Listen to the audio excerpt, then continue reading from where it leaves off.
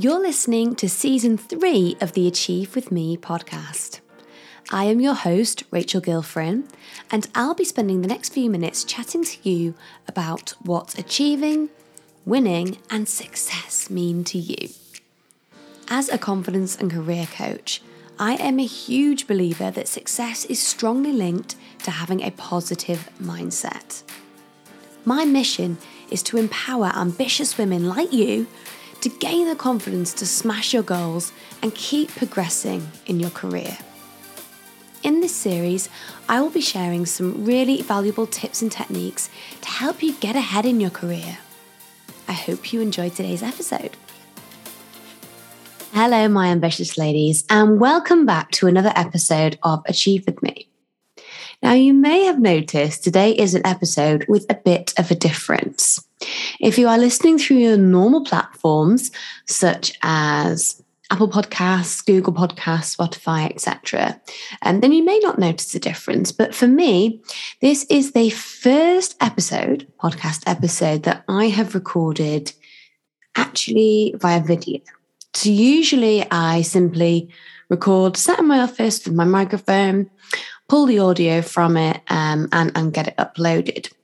But I had a bit of an epiphany, and one of my lovely peers, named Lou, we are in a mastermind together, and we share all sorts of different ideas and ways in which that we can try to engage a bit better with our respective audiences. And Lou advised me that she has actually begun recording her podcasts via video, really just to help people to see how relatable she is and where a lot of her knowledge is coming from, because she's living her values in her everyday life. Now, I'm giving it a go just to see how well received it is. So let me know any feedback. I'm going to be uploading these videos onto YouTube. The podcast is actually already on YouTube as an audio version, but I'll make sure that this is on there as well. Now, there's a few different things that you may notice about being able to see me that you maybe wouldn't notice so much if it was recorded in the traditional manner. Now, the first thing, of course, is shock horror. I'm not wearing pajamas. I know. Usually, my favorite thing to do when I'm recording my podcast is get into my pajamas. I usually do the recording in the mornings, and I just feel like that's the epitome of luxury, isn't it? You know, being able to carry out one's work in the comfort of whatever one wishes to wear. And so many people have adopted this kind of pajamas or joggers option when they are working from home. And so for me, I definitely am somebody that usually needs to get fully dressed to engage my mind. But for podcasting, it's usually the PJs. So there you have it, a bit of a secret about me. Now, of course, I'm not wearing pajamas, but I am wearing a hoodie, going for the informal look today. Got to keep it comfortable, of course. The second thing that you'll probably notice is you can see a little bit of my office. My lovely little office. That's my little haven for really getting my head down, getting stuck into work. But one of the things that I love about having this space is that I can shut the door at the end of the session or the evening or whenever I finish. And that's work. That's work boxed away, ready for me to come back to, which really gives me that balance. And this is actually one of the subjects that I'm going to be talking about today in the podcast. I'm going to be talking about all different types of things that have happened since we've transitioned from working in the office to working from home, really. And before we get started, the other thing that you might notice is, I don't know if you can see there's a line on my forehead. So I only just realised this when I was putting makeup on.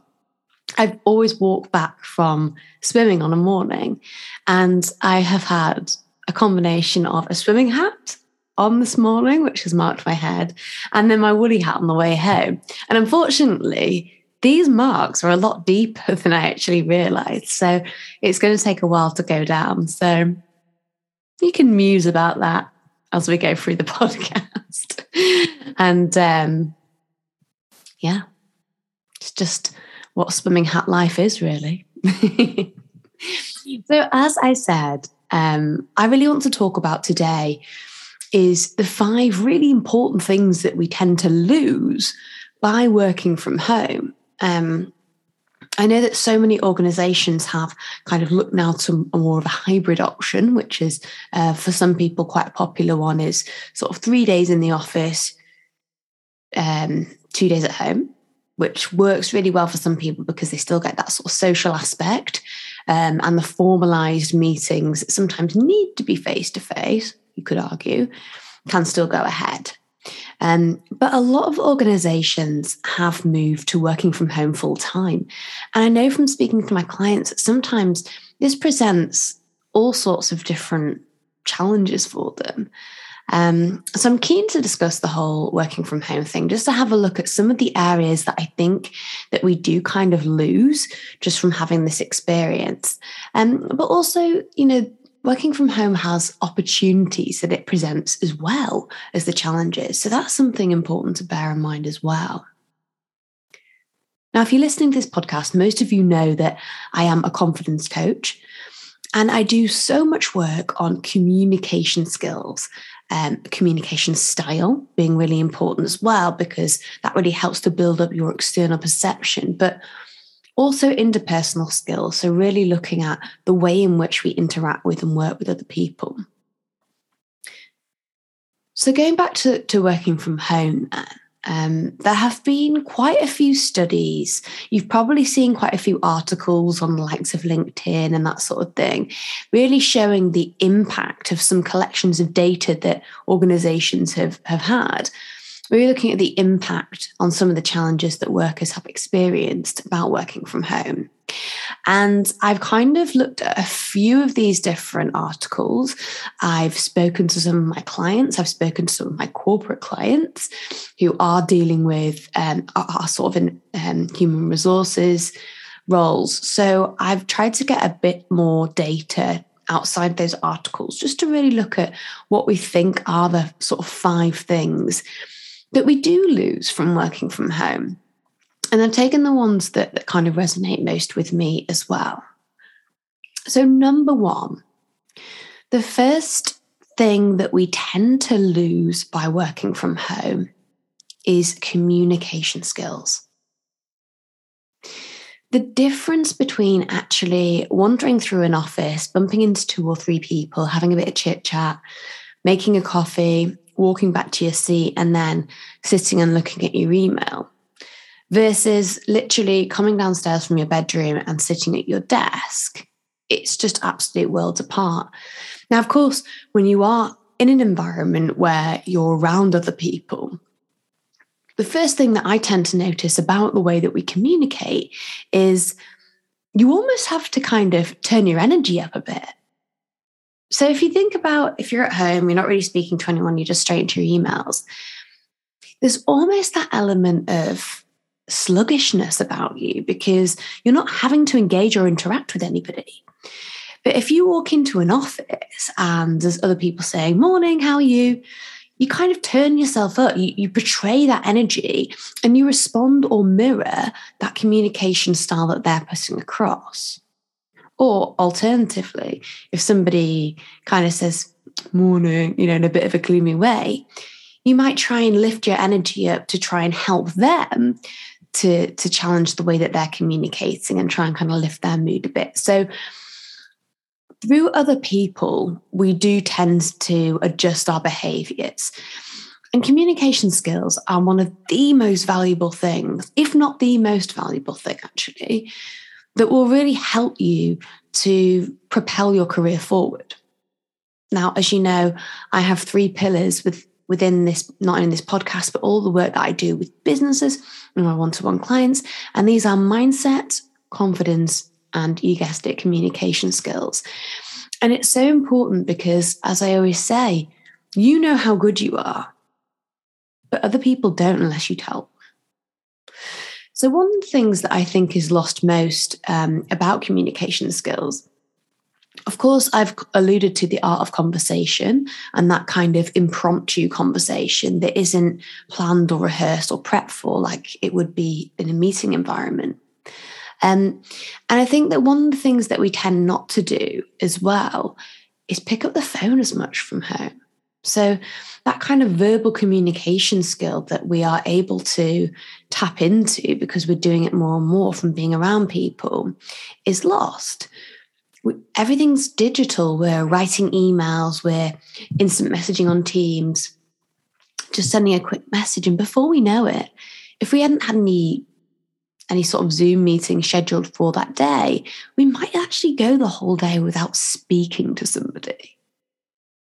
Which blows my mind, especially considering, quite ironic actually, I'm sat here in my office talking to myself right now. Yeah. But what it means is that I have got this opportunity to stretch my own energy levels, as we've talked about. So the thing that I would suggest here to try and combat this is really start reflecting on your week. So at the end of each day for a week, really ask yourself how many times you've verbally spoken to somebody that has been impromptu, that hasn't been planned, or there isn't an agenda linked to it because it's a meeting. And once you've actually done that work to really assess how often you're doing that, look and see how you can find new opportunities to strike up other ways that you can really hone those communication skills. So really making sure that you're taking the time to not necessarily socialize, but really making sure that you're taking the time to have impromptu conversations rather than always having these scheduled ones, because that's really going to help you to hone those communication skills moving forward. So definitely give that one a go. Now, the second thing links in quite a bit to communication skills, but I think it's an important one. It's all to do with collaboration opportunities. So whatever it is, the role that you do, if we kind of imagine an organization or a business as a big machine, whatever role you're doing will play some part in making that machine work. So if you imagine yourself as a bit of a cog, the opportunities that we have to work with other departments are always there. But what we find is that because we often work in silos, so we really, let's say you work in marketing, you've got your goals as a marketing department to try and fulfill and go after. Whereas when you've got targets linked to that, it can be quite easy to forget about all the other cogs in the machine and really kind of focus on hitting your goals, your KPIs, whatever it is that you're measured on. But what we often forget, and we forget a lot more easily or frequently by not being in the office, is we forget that there are other departments that are having the same shared frustrations as us about things going on in the business, that actually if we worked together and utilised both unique perspectives and skill sets, we could really work together to try and solve that problem, or at least propose a workaround to the rest of the business. And this is such a powerful thing because you're really starting to put yourself in the shoes of somebody else in the business. So you're thinking about the implications that this challenge might pose to them. And then you're thinking about how you can help. Now, this happens less and less when you're not bumping into that person in the kitchen, or you're not necessarily having any reason to speak to them. To really try and combat this, I have a few suggestions. So quite a lot of organizations will have like a public forum or a public platform that's internal to your business, but you can share news articles, maybe any social elements. If you do have a platform like this, like an internal network that you can share things on, maybe considering reaching out on there in a more informal manner to share some of the ideas that you've got, and to see if there are any other departments that these are particularly impacting, to see if you can set something up and look to spearhead a new project. Now, this is going to do two things. It's going to make you seem as though you're really thinking about other people's needs, desires, and changes that they want to implement.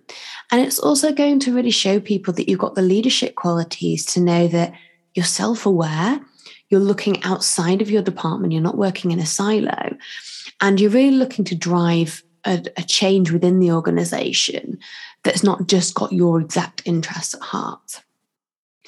Really start thinking outside the box and looking at opportunities that you have within your own role where you could really use some help from somebody else.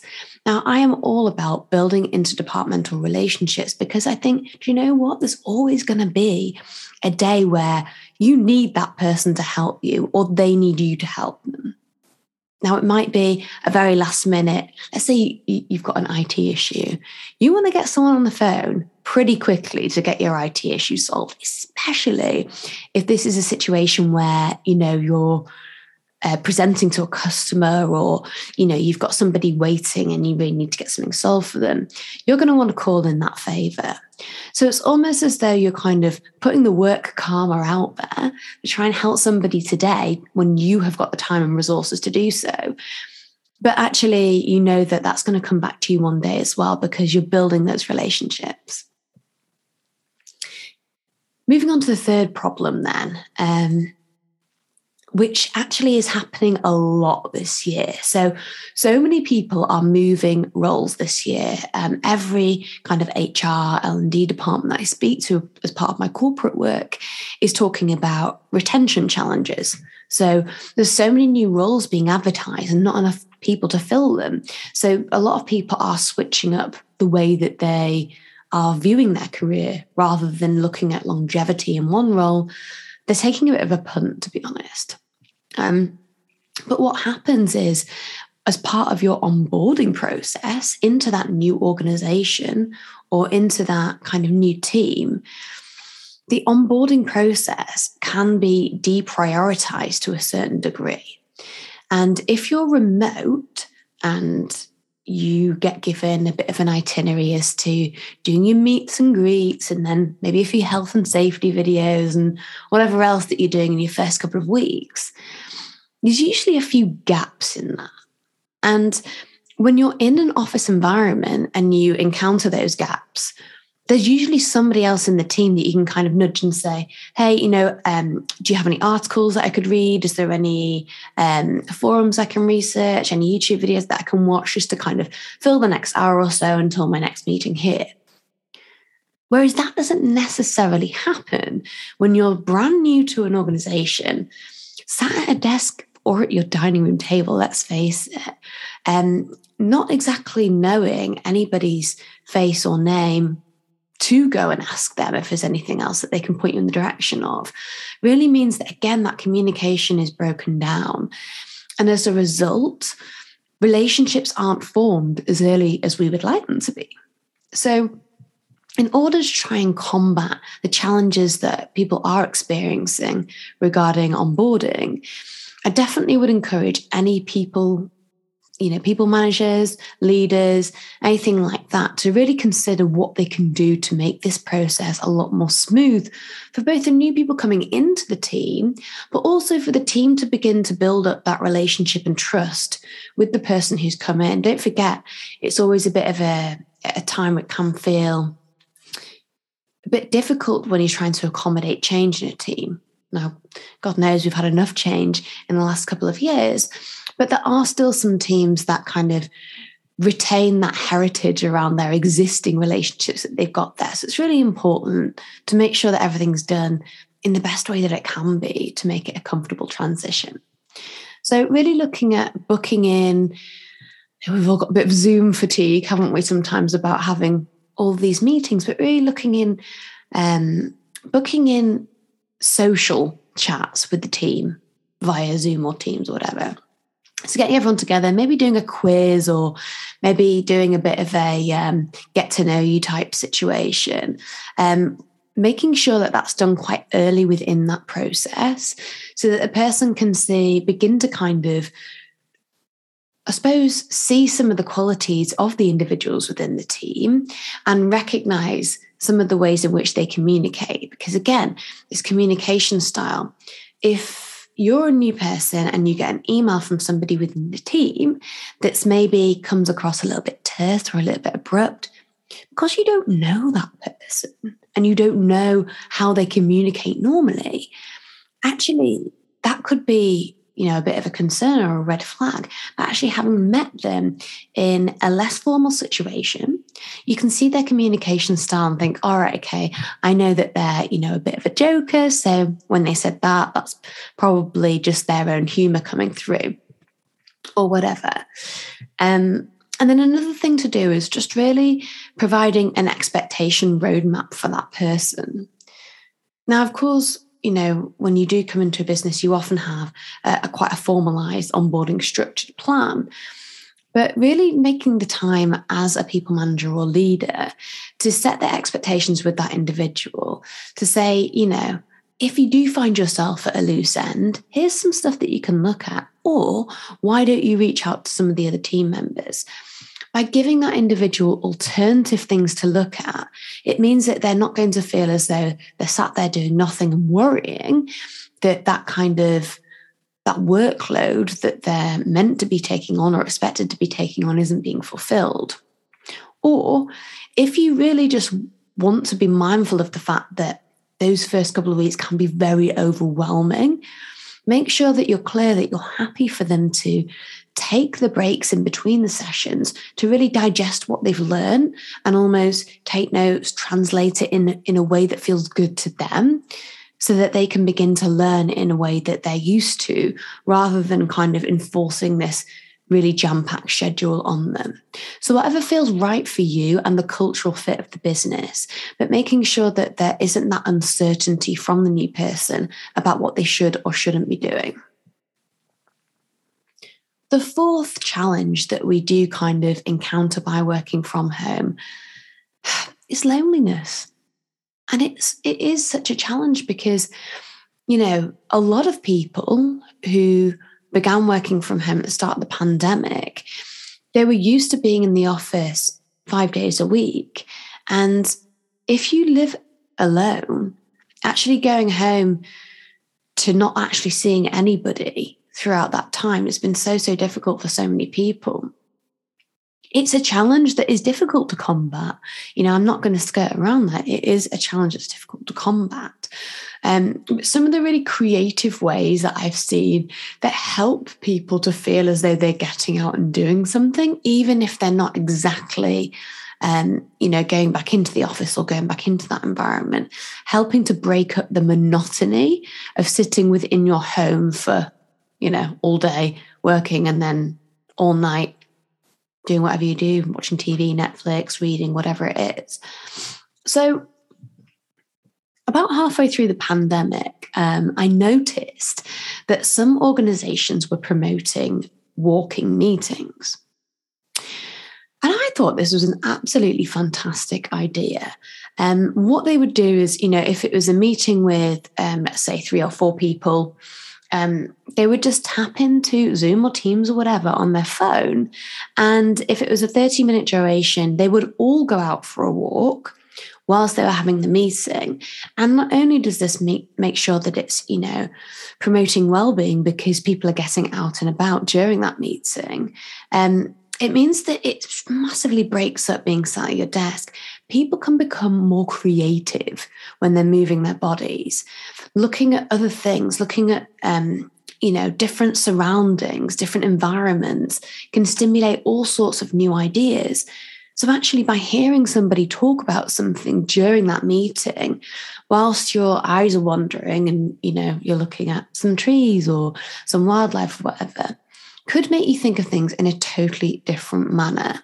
So there can be lots of benefits from doing walking meetings. Now, taking that kind of up a notch, some people may work in close geographical location to one another, but not actually have an office to go to. So whilst you could actually be working in the same city, you may not actually be meeting up at a hub or at an office. And sometimes what I've seen people do is actually between a manager and somebody within the team, look at doing a walking meeting actually in real life together. So if you are very close to somebody, and let's say you already have a reasonable relationship, you're, you've been working together for some time and you have a regular one-to-one slot, maybe look at moving that to in person and going for a walk together. Again, some people can find it a lot easier to talk about things when they're not in that formalized face-to-face staring each other out environment. Actually, just by wandering along, chatting away, letting the conversation flow a bit more freely, again, can have so many benefits. People communicate in different ways and we're all stimulated in different ways. So definitely considering how you could try this is a really good way to see what you can get from people. So we looked at these ideas as part of kind of combating loneliness. Now, of course, breaking up the monotony and looking at having things like away days for the team as well, even if you're not going to be in the office, is also a great way of giving people who are feeling a little bit lonely or isolated something to look forward to. And number 5, the fifth important thing that we tend to lose by working at home is not being able to switch off. Now, I think we've all been guilty of this, especially when we all first began working from home. And I think that I sort of alluded to this a little bit at the beginning of this podcast episode when I started to talk about my office environment and about how I feel very, very lucky and fortunate that at the end of my working day or the end of my working session, whichever I choose, I can shut the door of my office and that's it. I've got the rest of my home as my kind of safe space. But so many people don't necessarily have that luxury. And so many people find that there's almost this guilt. So if they had a particularly long commute before when they were traveling into the office, what I see so often is people saying, oh, well, I'm not spending that time traveling. So of course, I'm going to invest that time into doing extra work. And unfortunately, whilst it can be seen as, you going over and above, and I've talked about this before, being a people pleaser myself, whilst it can be seen as, you going over and above, it is a surefire path to burnout. I'm just going to say it. Adding all those extra hours, maybe you might have started doing it out of some kind of guilt or some kind of adjustment period because of this commute time. But actually making that the norm then means you're setting the expectation that they're your new working hours, even if nothing's been said verbally. If you're logging on and emailing from, let's say, 7:30, an extra hour ahead of maybe when you start at 8:30, the expectation is probably going to be, okay, well, it's only 6:00. You were working till 6:30 the other week, so I was expecting a response. Now, thankfully, not all leaders will ever say that. There would never be this kind of pressure to work extra. And I've seen so many fantastic examples of where people have taken the opportunity to write in the bottom of their email signature, I understand that you may wish to operate in flexible working, but if you do receive an email from me out of hours, please know I do not expect a response from you. And I think that that's a really good thing to do because it means that, you're almost alleviating that pressure that people may be experiencing to respond. But also, you're kind of saying, I've chosen to work now. That doesn't mean that you have to work now. Everybody works differently. So not being able to switch off can be a bit of a challenge for a lot of people, especially when you're at home. So some ways that we can begin to combat that. First of all, keeping your work zone separate. We've talked about, having an office area that you can just shut off and say goodbye to.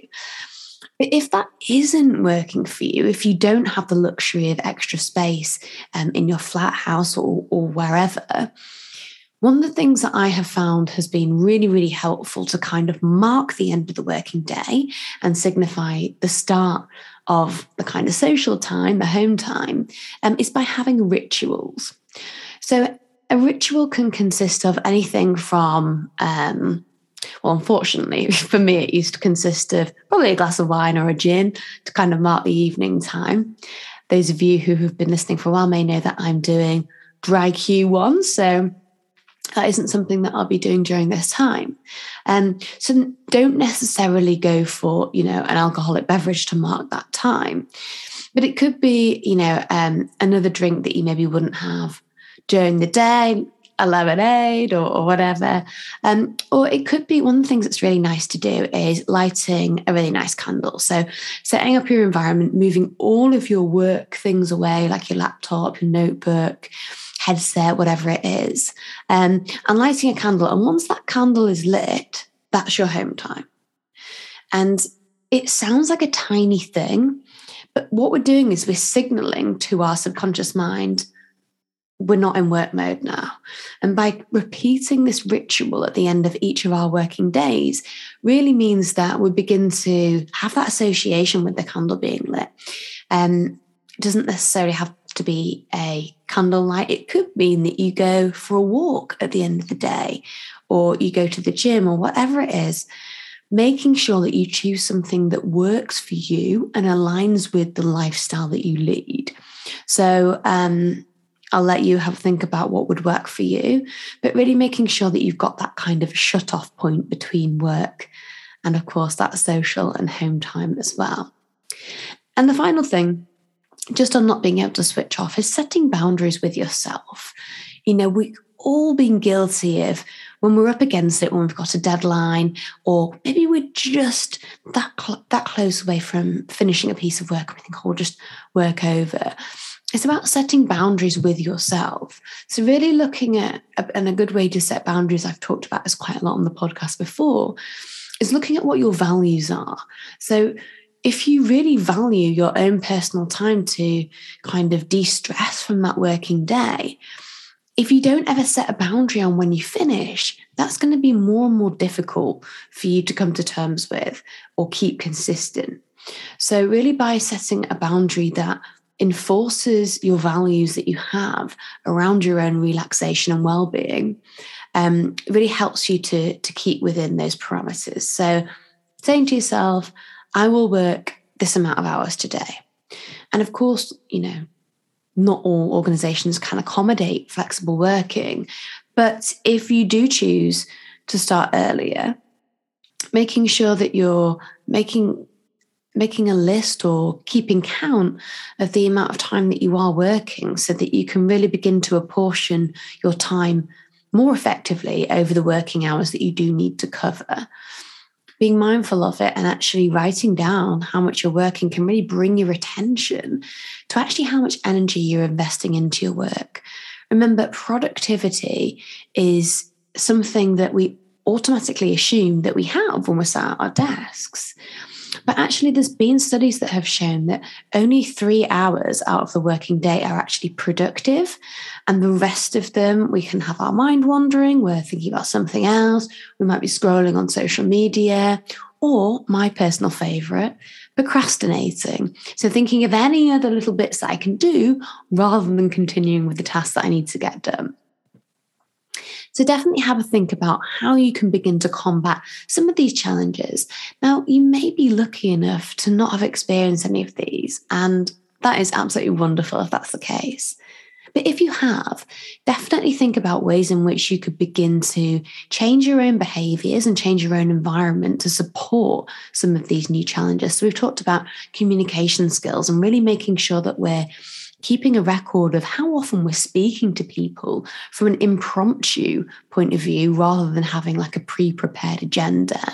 We've talked about collaborating, really forging interdepartmental relationships with other people in the business, making sure that you're building up that work karma so that if you ever do need a favor, you know who you can call on.